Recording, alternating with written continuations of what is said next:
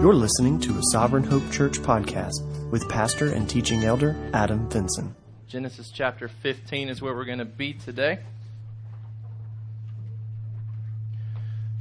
Now, last week we looked pretty extensively at the chapter as a whole.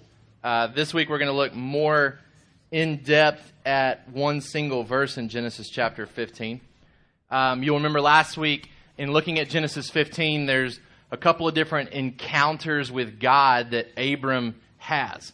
At the beginning of the chapter, he's questioning God about whether the promise of seed coming from Abram and growing into a great nation actually comes from him, or is it going to be through adoption? Because as Abram looks around and he sees himself coming more towards the end of his life, all he has in his possession is an individual to inherit everything that's not his own child. It's somebody that is kind of an adopted slave, an adopted inheritor. And so he's questioning God, have I misunderstood you? Because I thought I believed that I was actually going to have a child, and I haven't had a child yet.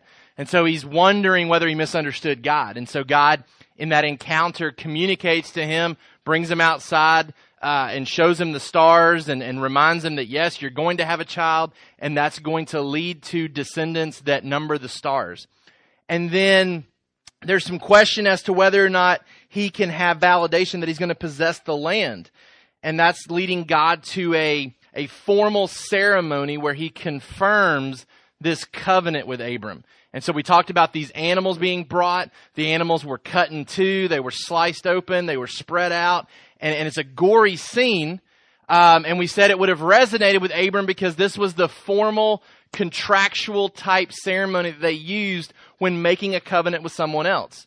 And so the way this worked is people would take their animals, they would cut them in two, and then they would walk between these animals making promises to each other.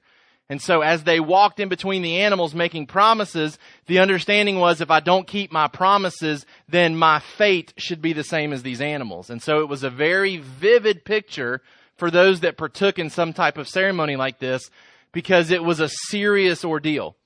You were seriously committing yourself to your word with the understanding that if I don't keep my word, you have every right to cut me up like you've done to these animals. And so the picture, the scene is set. But then what's different than every other experience Abram would have had with this is that God is the only one that walks between the animals. That Abram is never asked to make promises in this covenant. That the covenant obligations apply to God. And so God is walking to and fro in this setting. He appears as light, as fire, and he's communicating promises to Abram. And the encouragement to us is that our salvation rests on the promises that God makes to us and our belief in those promises, not in our promises to perform up to a certain standard. Okay? So we had discussed that last week. We talked about some different things that we learn about God in the midst of this conversation. First of all, that God's glory dictates his timing. Remember we said that God is purposefully waiting, even after he's called Abram out of his home, he's purposefully waiting to give him a child, because as Romans 4 tells us, he wants Abram and Sarah to be as good as dead, so that when he provides a child, he receives the glory. So God's timing in our life is all about his glory, and he rarely does things quickly. When he brings Abram out and makes this promise that his descendants are going to number the stars, we have to think through the fact that that's going to take a long time. That's not an overnight type promise that he can claim. That's a future promise. And God even tells him, you're not going to see this fulfilled. You're not going to see it fulfilled. You're going to have a child, and that's going to lead to this, but you're not going to see this in your lifetime. We also learned that God does not have poor timing. He goes on to clarify to Abram, you're not going to see the land. You're going to die. Your descendants are going to inherit it, but not until after another 400 years. And it's only after they suffer and are tortured in Egypt for that time will they then come back to the land. And God tells them the reason for that is the Amorites' iniquity needs to be filled up. So God's laying out this plan, but nothing's by accident. Everything's intentional. God doesn't have poor timing. He communicates to Abram in advance, this is coming, and it's absolutely the way that it's supposed to be. Because when you come into the land, you're going to judge the Amorites, and their time for repentance will have expired. And so that brings us to discussion today, specifically in verse 6 of Genesis chapter 15. So I want to turn your attention there. Genesis chapter 15, verse 6. After God has communicated some of these things to Abram, it says, "And he believed the Lord, and he counted it to him as righteousness." Now, most of us probably read this and anticipate some of the further, deeper understanding that comes to us in the New Testament about this. But if we're reading Genesis for the very first time and we're studying the origins of these type of things, this is the first time that we have righteousness and faith connected together. It's also the first time that we have this concept of counting or reckoning mentioned to us as well. And so this is God revealing how salvation works here at the very beginning. And so we'll look at our summary sentence for this morning to get us started.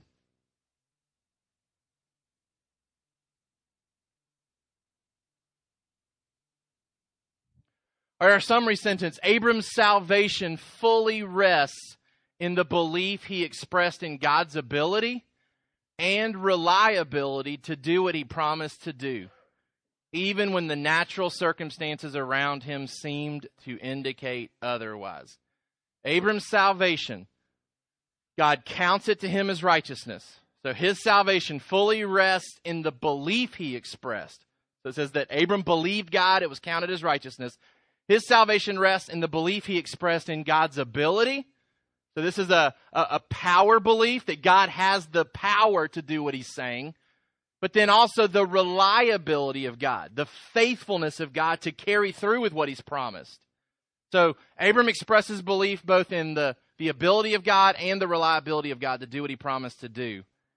And then the New Testament further clarifies for us, even when the natural circumstances around him seemed to indicate otherwise. When it didn't look like he was capable of having children, Abram believed God. When it didn't look like Isaac was going to be the descendant because God was asking for his life, Abram believed God. Believed God so much so that he believed that God would bring him back from the dead if he actually took his life on the altar, because God had made promises to him. And so even when natural circumstances would say otherwise, Abram believed that God would come in and resurrect his child. And we talked before, I think when we were looking at that passage in a different sermon, that there was really no concept of resurrection at that time, right? I mean, we in here could talk about resurrection. We could even say that we believed that God could resurrect somebody because we've got accounts in Scripture of God doing that. Up to this point, Abram may have 0 reference points for God resurrecting people. And the Bible says that he believed that God could do that, if necessary, because Isaac was the chosen one, that God had promised that. Okay, so Abram's salvation, he believed God, it's counted to him as righteousness. Abram's salvation rests in the belief he expressed in God's ability and his reliability to do what he promised to do. Now, the account of Abram's salvation here, this is probably not saving faith for the first time in his life.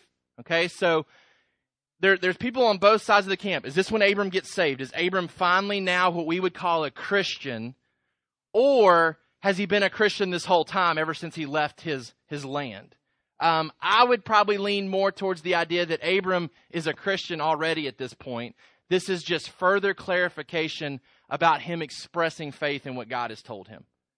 Because Hebrews 11 seems to indicate that saving faith happened when he began to express his faith.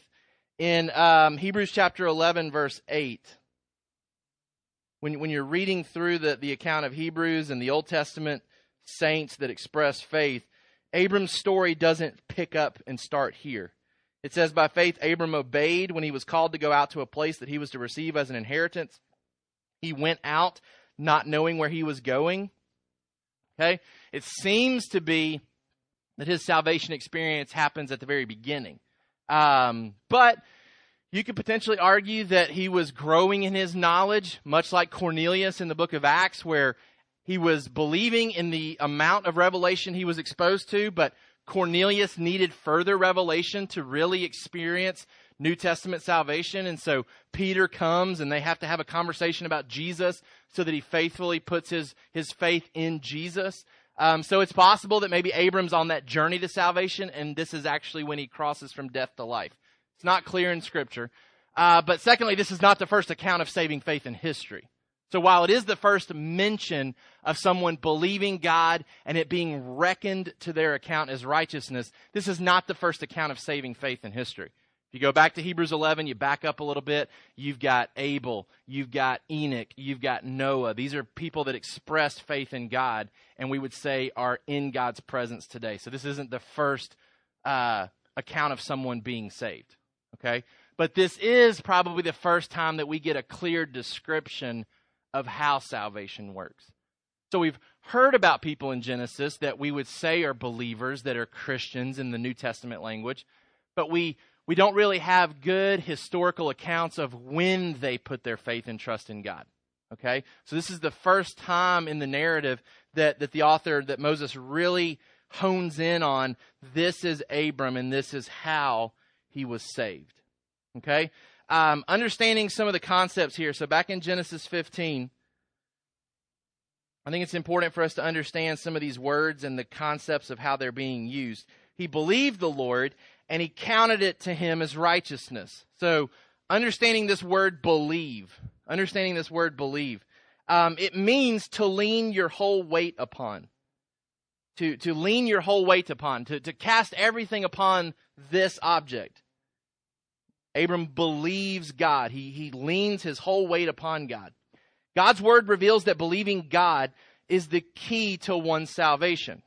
Okay, so while we believe that the Bible clearly minimizes performance-based understanding for salvation, that we don't do things to earn God's favor, we do believe that God's word emphasizes that believing God is really a key component to one's salvation.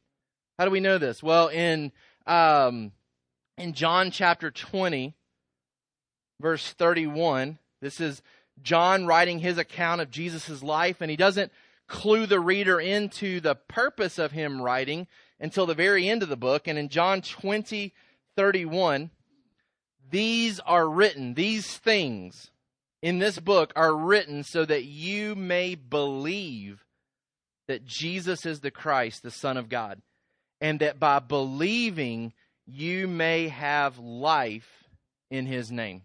The word for believe is used over 100 times in John's gospel. It was an important understanding for him to communicate to those that wish to follow Jesus.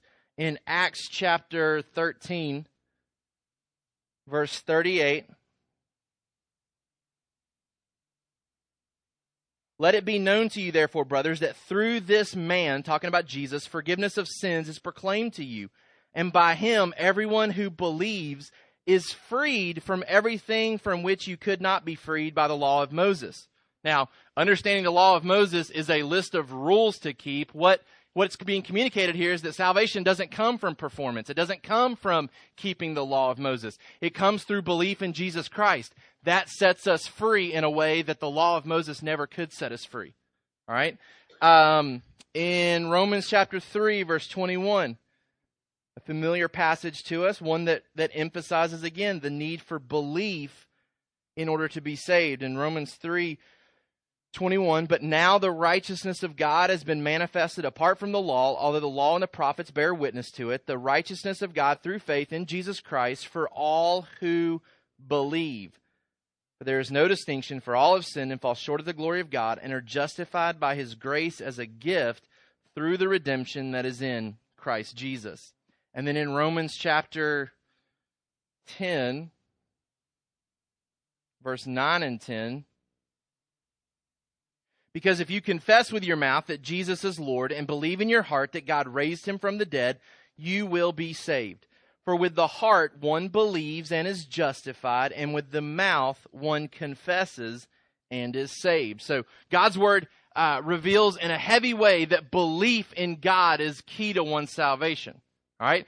I had two guys come to me after teaching chapel last week. Two guys that said, hey, I need to talk more with you about my own salvation. And so I've been challenging kids if they're wrestling through, because we're going through Galatians, and whether they've really put their faith and trust in the gospel. And so these two guys have been meeting with me in the mornings, and I've been calling them to believe in Jesus Christ. And so one of the first conversations we had, you have to believe that Jesus Christ was a real man, but that he was more than a man, and that he lived a perfect life for you. He died on a real cross for you, and he truly came back from the dead. But we have to start with some real facts that we have to put our faith and trust in, because the Word tells us that our salvation is based on belief in God. All right? But next, God's Word reveals that believing God affects the daily decisions that we make. Okay? So it doesn't completely remove performance. It instructs us that belief comes first, and when we put belief in God, it leads to a change in the daily decisions that we make. Right?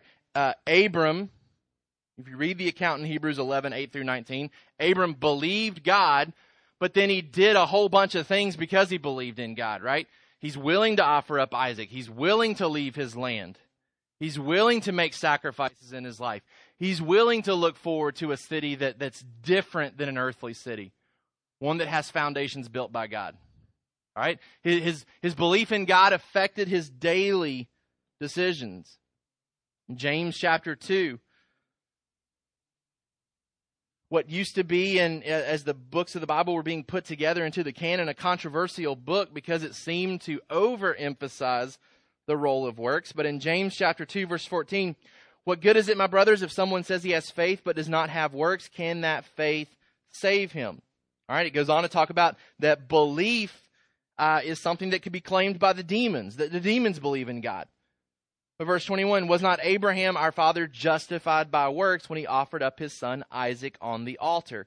You see that faith was active along with his works, and faith was completed by his works.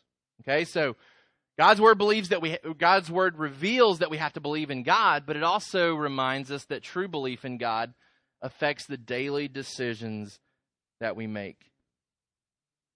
Scripture teaches us and reminds us that we're saved by believing God's promises, but not by making promises.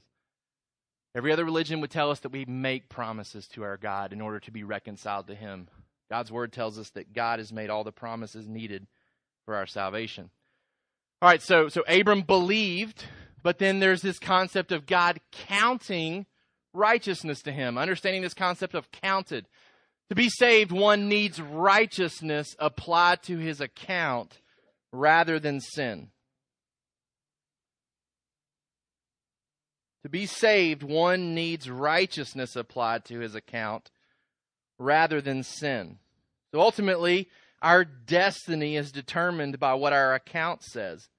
Does our account read a lifestyle of sin, or does our account read perfect righteousness? In Psalm chapter 32, verse 2, blessed is the man against whom the Lord counts no iniquity, and in whose spirit there is no deceit. All right? David cries out here and says that blessed is the man that God does not count sin to his account. All right? But in 2 Corinthians 5, 19 through 21, we get the flip side of things, where it's not just about sin not being counted to us, it's about righteousness being counted to us instead. In 2 Corinthians 5, 19, that is, in Christ, God was reconciling the world to himself, not counting their trespasses against them, and entrusting to us the message of reconciliation. Therefore, we are ambassadors for Christ, God making his appeal through us. We implore you on behalf of Christ, be reconciled to God. For our sake, he made him to be sin who knew no sin, so that in him we might become the righteousness of God. Okay, so to be saved, we believe in God. To be saved, we need righteousness applied to our account rather than sin. We'll come back to this concept here in just a few minutes. Understanding righteousness, it's in your notes, but I don't have it on the slide. Righteousness is behavior that serves the community based on God's norms. You can understand righteousness as being the behavior of an individual that serves the community based on God's norms. So God sets forth his normal concept and understanding of behavior. That's righteousness, to adhere to God's normal standard of behavior. And it's a behavior that serves the community. You can also understand it as conforming to God's standard of right. Conforming to God's standard of right. So our summary here of chapter 6, what is communicated here by Moses? Abram believed what God communicated to him, and God considered Abram righteous based on the future work of Christ. All right, the book of Romans says that God, in his forbearance, passed over the sins of people in the Old Testament, realizing that he was going to judge those sins on the cross. So people in the Old Testament were saved on credit. Okay, they enjoyed things even though they hadn't paid for things. Right, the concept of a credit card. They enjoyed salvation even though in real time their salvation had not been purchased yet. God went ahead and gave them the joys and the comforts of salvation, even though that transaction had not happened. Okay? We as believers in the New Testament now, because Christ has come, Christ has died on the cross, we now enjoy all the benefits as well, but it has been paid for. Okay? Abram believed what God had communicated to him, and he keeps on believing God as more things are communicated to him throughout his life. And God considered Abram righteous because God knew that Christ was coming to be righteous. Okay, that's what 2 Corinthians 5 talks about. He doesn't consider us sinful. He considers Christ sinful. There's a trade. There's an exchange. All right, and so I was talking with these two guys in my office. You need a 100% grade to get into heaven, a 100% perfect, no errors, no mess ups, complete adherence to God's law. And it really doesn't matter if you go 65, 70, 75, 80%. If it's not 100, you're not considered righteous. Jesus comes, he earns the perfect life for us, and then he offers us the great exchange. I'll take your 60, I'll take your 65, I'll take your 85, I'll take your 90, you take my 100. God treats him as sinful, God treats him as imperfect, and he instead treats us as perfect now. There's a transaction in the grade book. There's a trade in the grade book. We're now considered 100s. Jesus is treated as though he is not, and he accepts our punishment for it. All right, so what did Abram believe? He trusted in God's ability, that power concept we talked about, and he trusted in God's reliability, his faithfulness to do what he promised to do. All right, now last week I told you and I asked you, and hopefully some of you were able to do so, to read and study through 3 important passages in the New Testament that reference Genesis 15:6, right? Romans 4, Galatians 3, and James 2. All 3 of these books of the Bible, these chapters, reference this really important verse in the Old Testament. They build their case for us understanding salvation on a deeper level through what God communicated at the very beginning in Abram's life. All right, now, we talked more extensively about Romans 4, probably maybe a year or so ago when we were going through Romans chapter by chapter. In Romans chapter 4, you'll remember that Paul relies heavily on the account of Abram, or Abraham at this point, to build his case for our understanding of salvation. And so he's built this case of salvation through Romans 1, 2, and 3. And then Romans 4, he says, "What then shall we say was gained by Abraham our forefather according to the flesh?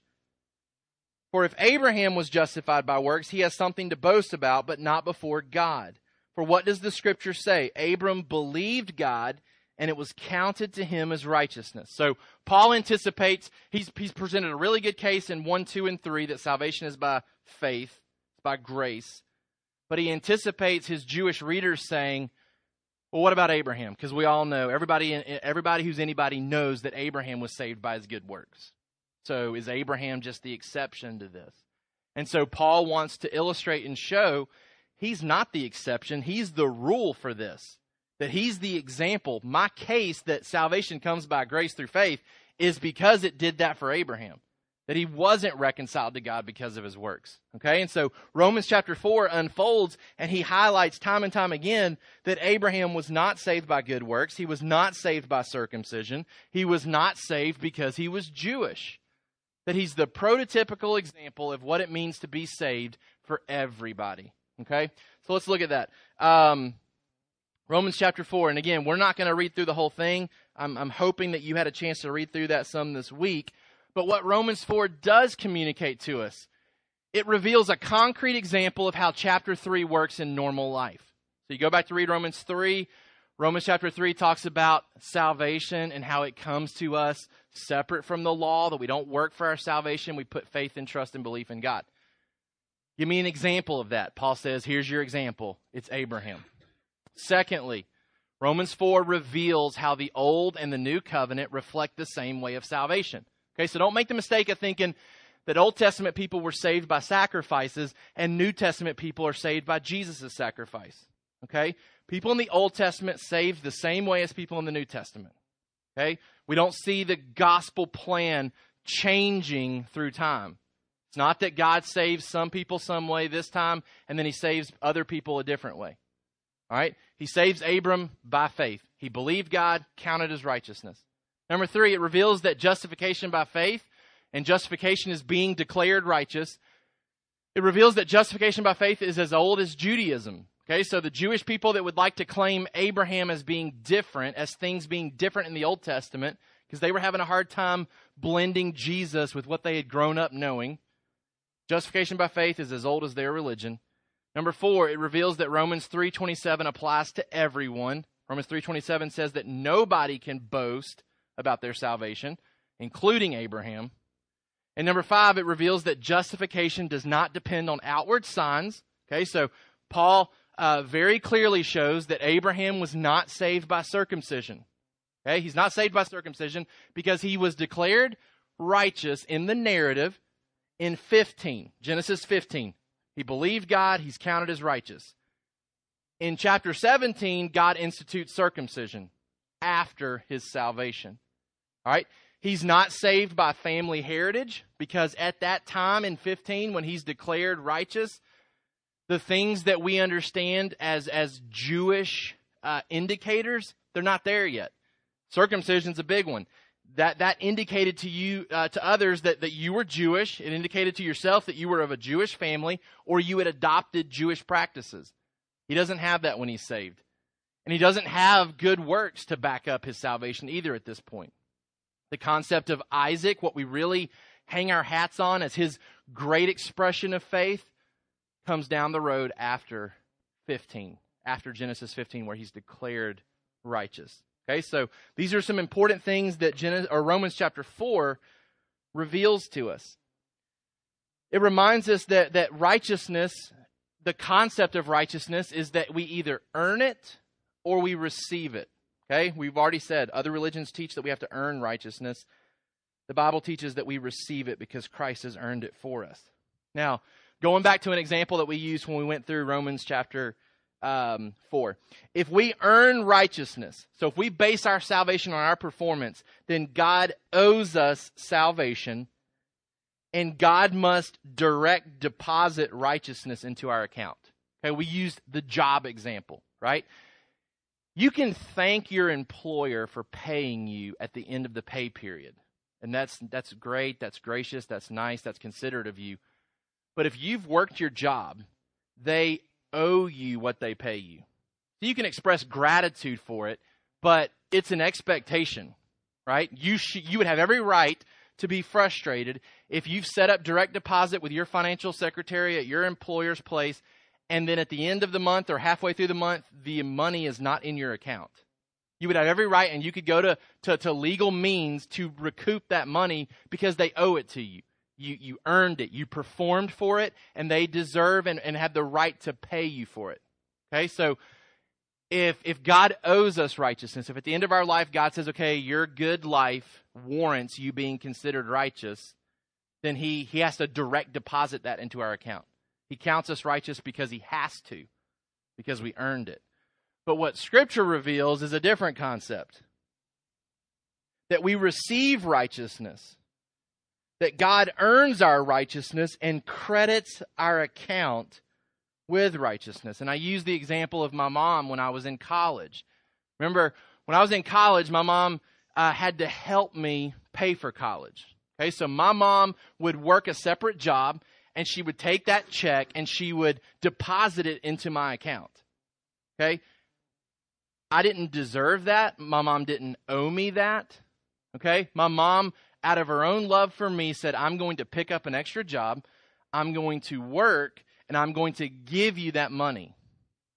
Now, I also had a job, and I would work, and that money would show up in my account as well. There was a portion that I had earned. There was another large portion that I had not earned, but it was still credited to my account. I still had the ability to use that money. I had the luxury of enjoying that money and paying off my school bill. For us, our salvation is not something that God direct deposits to us because we deserved it or we are in a state where we earned it. Jesus worked for it. He earned righteousness for us, and then he sticks it in our account. And we look at our account and we see righteousness. Not because we earned it, but because Jesus earned it and stuck it in our account for reasons that we read that he loves us, but when we really meditate, it's reasons that we really don't understand. Why the Creator would stick that type of thing into our account when we don't deserve it, when we didn't warrant it, when actually our behavior dictates the exact opposite, right? What we should find in our account is our wages, and our wages is death because of our sin. And what we find is that God takes that and he removes it from our account and applies it to Christ. Okay? So Romans 4 is taking this 15:6 verse, Abram believed God, counted as righteous, and Paul is building a strong case for us to better understand our own salvation in Romans chapter 4. These two different understandings of righteousness. One leads to boasting. All right, if I earn my salvation, then I get to boast about it. The other leads to worship. And Paul tells us in Romans 3 and 4, nobody gets to boast about their salvation because nobody does earn it. Both the Old Testament example of Abram and the New Testament example of the thief on the cross minimize the role of works in salvation. Okay, what do I mean by that? Old Testament, circumcision was huge. Everybody wanted to point to circumcision as being a sign of salvation. Abram, Paul says, saved before circumcision. So go ahead and remove circumcision as a need for salvation. In the New Testament, a lot of times people want to harp on church membership, church attendance, baptism, partaking of the Lord's Supper. These are things necessary to save one's soul. The very first example of somebody entering into paradise with Jesus is the thief on the cross. He's not a member of a church. He probably has never attended a synagogue based on how he seemed to have lived his life. He's dying because he deserves it. He's not going to get down and partake of the Lord's Supper. Jesus had just instituted the Lord's Supper, right? So he hasn't had a chance to even partake of the Lord's Supper. He's not getting down and getting baptized. Doesn't matter how much he screams and bellyaches about it. They're not taking him down, putting him in water, and then putting him back up so that his soul goes to paradise with Jesus. And I think that salvation experience is there specifically for us to rely on. That if one individual can enter paradise with Jesus without being a member of a church, without taking the Lord's Supper, without being baptized, then whatever he gets in with is the same way we get in. That we don't need these additional signs and works in order to earn righteousness. Okay, it's based on the work of Jesus. All right.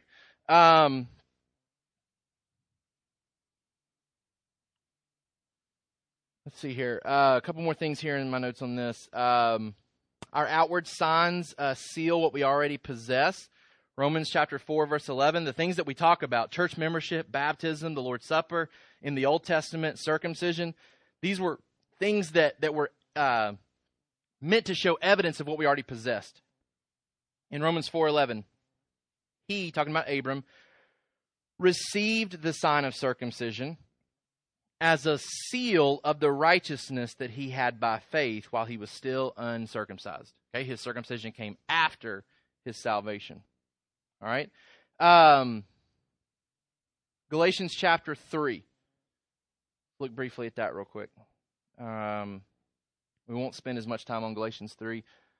But basically in Galatians 3, Abram's faith is used as an example of how we follow in the same type of faith for salvation.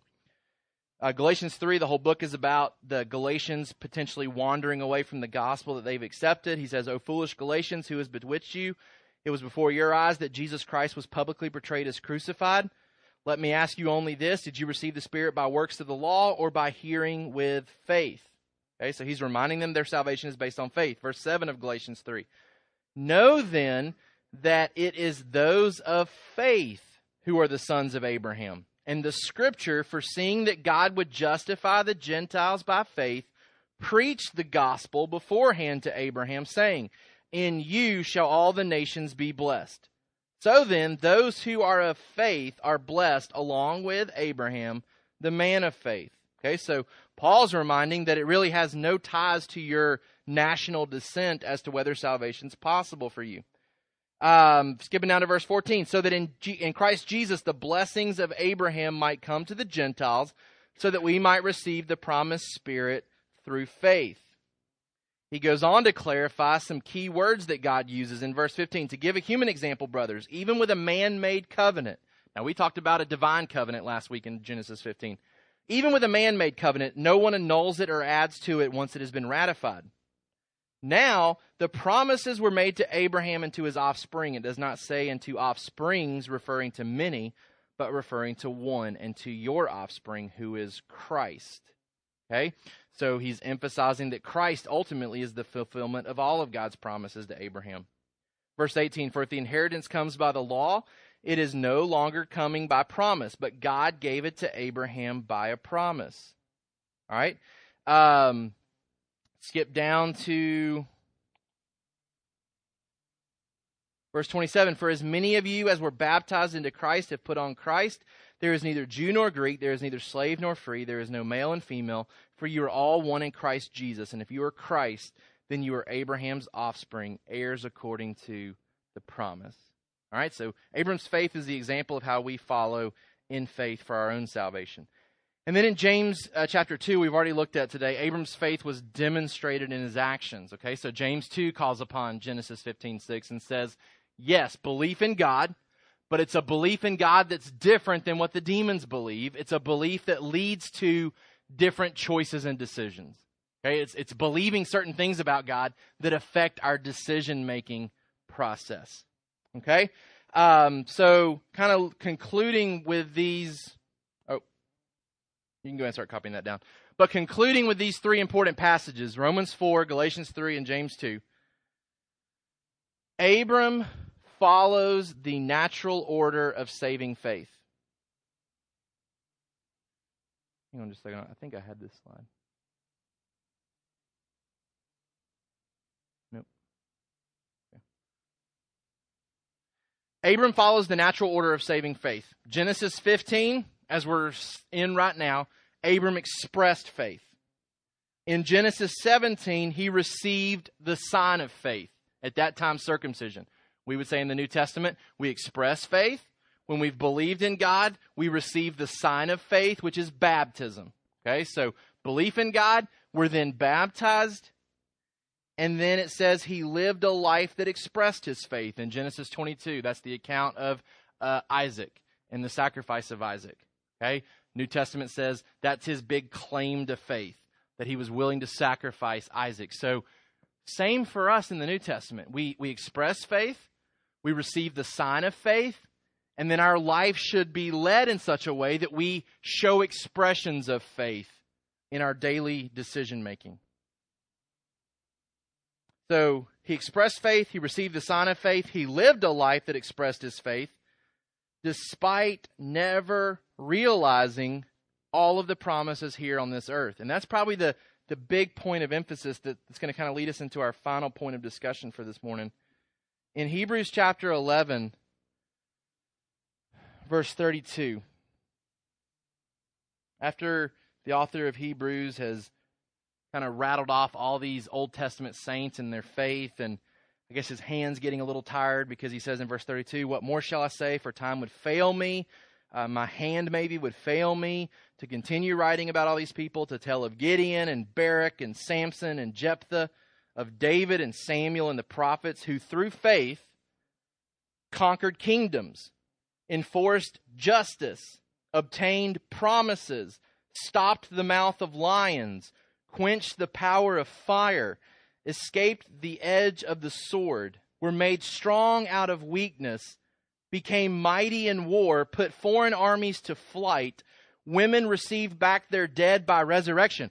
I mean, you read about that part right there and you're thinking, man, you come to faith in Jesus Christ and everything starts to break your way, right? You're in a lion's den and lions' mouths shut. Nothing bad happens to you. You lose your children, they come back from the dead. Like you read that and you're thinking, wow, like why would we not sign up for Christianity?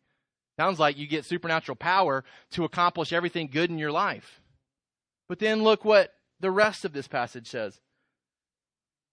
Some were tortured, refusing to accept release so that they might rise again to a better life. Others suffered mocking and flogging and even chains and imprisonment. They were stoned. They were sawn in two. They were killed with the sword. They went about in skins of sheep and goats, destitute, afflicted, mistreated, of whom the world was not worthy, wandering about in deserts and mountains and in dens and caves of the earth. You get the flip side there at the end of Hebrews 11. There's a whole bunch of people that the lions' mouths weren't stopped for. There were a whole lot of armies that they weren't stopped, that they were allowed to carry through with their swords. And they were cutting believers in half and sawing them in two. And they were tortured and they were afflicted. And that's not all that different than what we see today. There are some that enjoy God's goodness in a totally different way than other people. Now, we would argue that God's goodness is being showered upon every believer on this earth. It just looks different. And Hebrews 11 tells us that it looks different. Some women get their children back from the dead in the Old Testament. There's a lot of believers today that suffer the loss of their children. And they don't get them back from the dead. The lions' mouths were stopped for a lot. And they were wide open for a lot. And we don't know the reasoning behind why one was one way and one was the other. But what's really telling here is the last part in verse 39. All these, though commended through their faith, did not receive what was promised, since God had provided something better for us, that apart from us, they should not be made perfect. I think it's really important to see two different people groups here. People groups that from the human eye, it looks like everything's going their way. And then this other group that seems like they can't catch a break to save their life. And then the author of Hebrews says, neither group received the promises fully that God intends to give to them. It's not that God promised and some of them got it and some of them were left out in the dark. And these people had a great life and everything went their way and for whatever reason, these people didn't get God's good promises. No, the author of Hebrews says you got two people groups. Some that everything seems to go their way and others it doesn't seem like anything goes their way. And for both, the reality is neither has experienced the promises that God intends to give to them. They are future promises. And all through Hebrews 11, it says that people like Abraham and Moses looked to something greater than earthly circumstances. When they were in the midst of poor circumstances, they were assured that something greater was coming. Even in the midst of great circumstances, they were not satisfied with the best that this world has to offer. They looked to greater things to come. And so the author of Hebrews is telling us, it doesn't matter which group you're in. People that live in America and it seems like everything's going great, or people that live in China and they're scared to death to meet because they're not sure if they'll make it out alive. Neither group is more blessed by God, and neither group is experiencing the promises of God better than another group. Neither group has fully experienced the promises that are yet to come. It says, God provides something better for us, that apart from us, they should not be made perfect.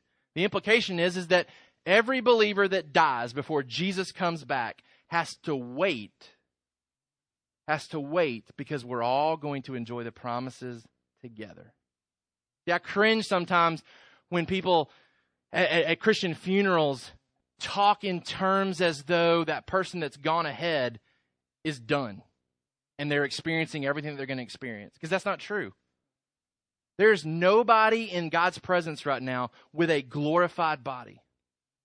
The implication in Hebrews 11, because you go into chapter 12 here, we're surrounded by a great cloud of witnesses that are waiting for us to finish our race as well. Why? Because they don't have the promises yet. They're in heaven. It's a far better place than here. Paul tells us that. It's better to be with Christ, but he's going to stay here to continue ministry, but he says, I long to be with Christ. But the implication in Hebrews 11 is this great inheritance that's coming, that's unfading, that's kept in glory for us, it gets issued to us all at the same time when Jesus comes back and death is defeated and sickness is defeated and we're given glorified bodies and we have perfect fellowship with each other and we don't sin anymore. Doesn't matter whether your circumstances are good or bad. You can look and compare with each other and say, why is God doing that in that person's life and not doing it in my life? The reality is that God's not doing any of his promises to the full extent as he intends to do in the future. And that's the hope for all of us, is that no matter what circumstances we're dealing with right now, and no matter what circumstances we deal with coming this week, we all have the same promise that something greater is still to come. Okay, so our application, we must express initial belief in God that leads to a continued belief in the great promises of God, despite the various trials we may encounter today, believing instead in the better things to come. Okay, so there's an initial expression of belief. Abram had that. And then he continues to live a life of belief. Now, we've talked heavily about this recently, that we need to continue believing the promises of God. We need to take care of our souls so that we don't have an unbelieving heart that sets in because of the deceitfulness of sin. We express belief in God. We keep believing in the promises of God despite the various trials we encounter. We instead look towards things that are better, that are to come in the future. Even if our circumstances never get better here on this earth. Even if you lose your job and you never get another job. Even if you lose a child and you never get another child. It's not promises that your circumstances will always get better here on earth. The promise that's guaranteed is that the future circumstance applies to all of us, and it's far better than the worst thing here on earth, and it's far better than the best thing here on earth. And we all get the same unfading hope of glory in the future. Okay, so that's the application. Now let's look a little more closely at this concept of suffering. So you remember last week we talked about that the Scripture promises many sufferings coming to believers. In Romans chapter 8, 16 and 17, the Spirit himself bears witness with our spirit that we are children of God, and if children, then heirs, heirs of God, and fellow heirs with Christ, provided we suffer with him in order that we may also be glorified with him. So the anticipation is that we should expect to suffer. Hebrews 11 and 12 reminds us of that. And then we come to 1 Peter 1, 3 through 9. This is where we're going to look at a little bit here. Let me see.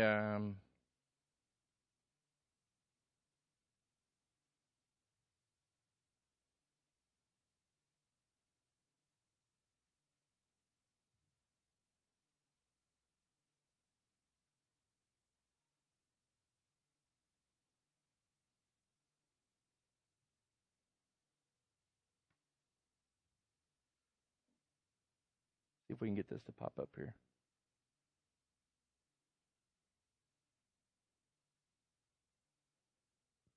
All right. 1 Peter 1, 3 through 9. Now, this isn't all of 3 through 9. We're going to look at the first part here in just a second. Okay? But 1 Peter 1 here says, in this you rejoice, though now for a little while, if necessary, you have been grieved by various trials, so that the tested genuineness of your faith, more precious than gold, which though perishable is tested by fire, may be found to result in praise and glory and honor at the revelation of Jesus Christ. Though you have not seen him, you love him. Though you do not now see him, you believe in him and rejoice with joy that is inexpressible and filled with glory, obtaining the outcome of your faith, the salvation of your souls. Now, if you're looking at this passage, it should stand out to you that... Back up there. Back up there again. This section right here that says, in this you rejoice. All right? What's that in this that we should rejoice about when it comes to our trials? If we go to the first part of this verse, so back at the beginning in verse 3. According to his great mercy, He has caused us to be born again to a living hope through the resurrection of Jesus Christ from the dead, to an inheritance that is imperishable, undefiled, and unfading, kept in heaven for you, who by God's power are being guarded through faith for a salvation ready to be revealed in the last time. Okay, so this is what we've been talking about. That God has promised something far greater than we can imagine in the future. According to his great mercy, we have this living hope, and Jesus is the basis of that hope. His resurrection informs us of this inheritance that is imperishable, undefiled, it doesn't change, right? Our circumstances, even the best of circumstances here on earth, we're not promised that they won't change. But this future inheritance that we have, it doesn't change, and it's kept in heaven for us, who, talking about us, by God's power, we're being guarded by God through faith for a salvation so that we can get this in the last time. So we talk about God being the one that helps us persevere to the end. He seals us with his Holy Spirit. He starts a good work in us. He finishes the good work in us. Okay, so that concept, this future salvation, it's in that we're called to rejoice. Though now for a little while, if necessary, you have been grieved by various trials, so that the tested genuineness of your faith may be found to result in praise and glory and honor at the revelation of Jesus Christ. What encouragement do we see offered there in that passage? That trials are going to come, yes, but I believe there's some encouragement offered to us in the midst of those trials, beyond what we just talked about, in this you rejoice. What's some encouragement that's offered to us there in that passage, according to what you see? Anybody? Yep. Okay, he's going to keep us in salvation. Good. What else? What's encouraging about trials that we face?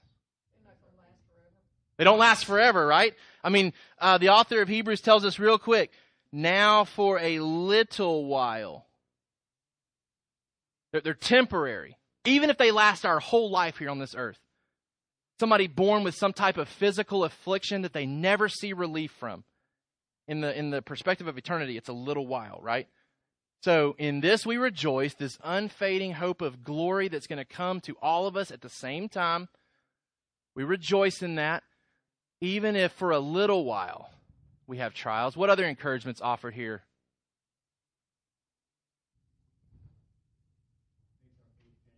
All right, there's a purpose in it. It gives us genuine faith. What else?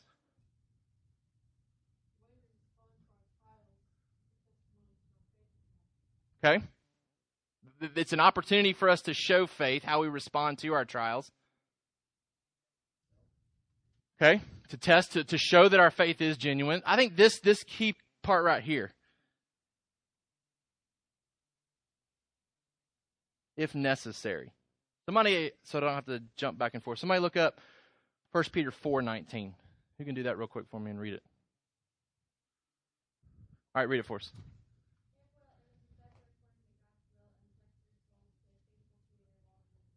All right, those that suffer do so according to what? God's will.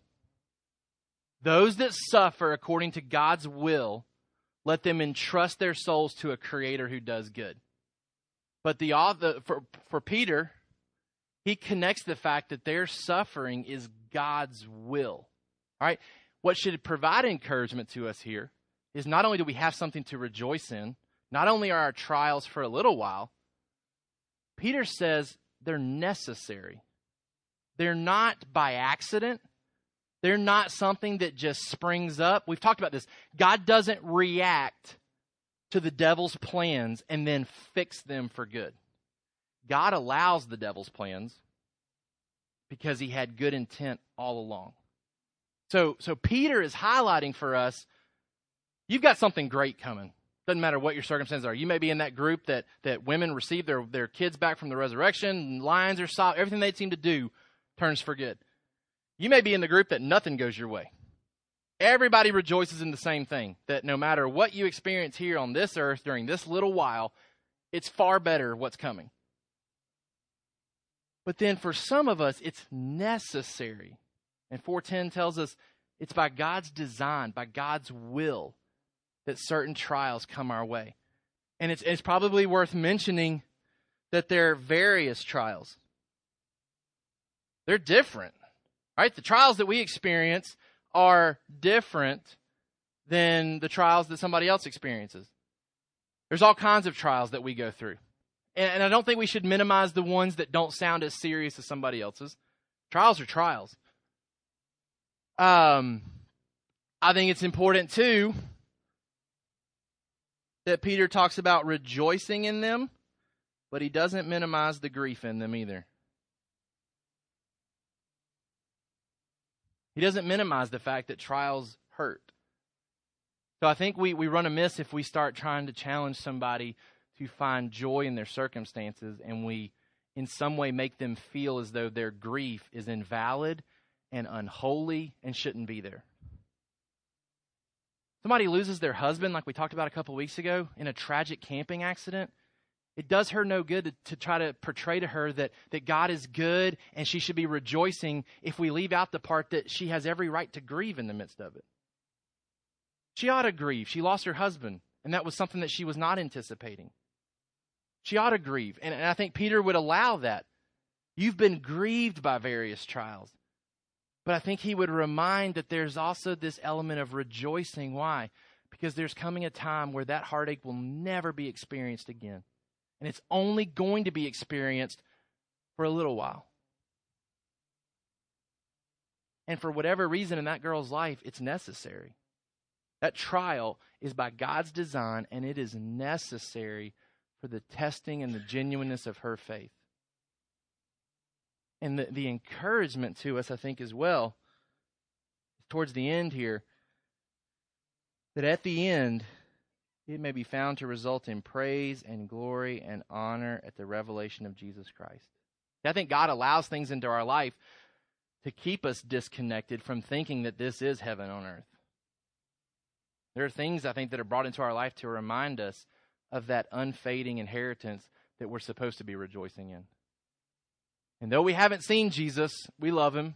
And Jesus talks about to Thomas, blessed are those that don't see me and trust in me, that don't have to feel my hands to believe in the resurrection. Though you do not now see him, you believe in him, and you rejoice with joy that is inexpressible and filled with glory, obtaining the outcome of your faith, the salvation of your souls. And that idea, once again, of perseverance runs true. That outcome of our faith, we keep believing.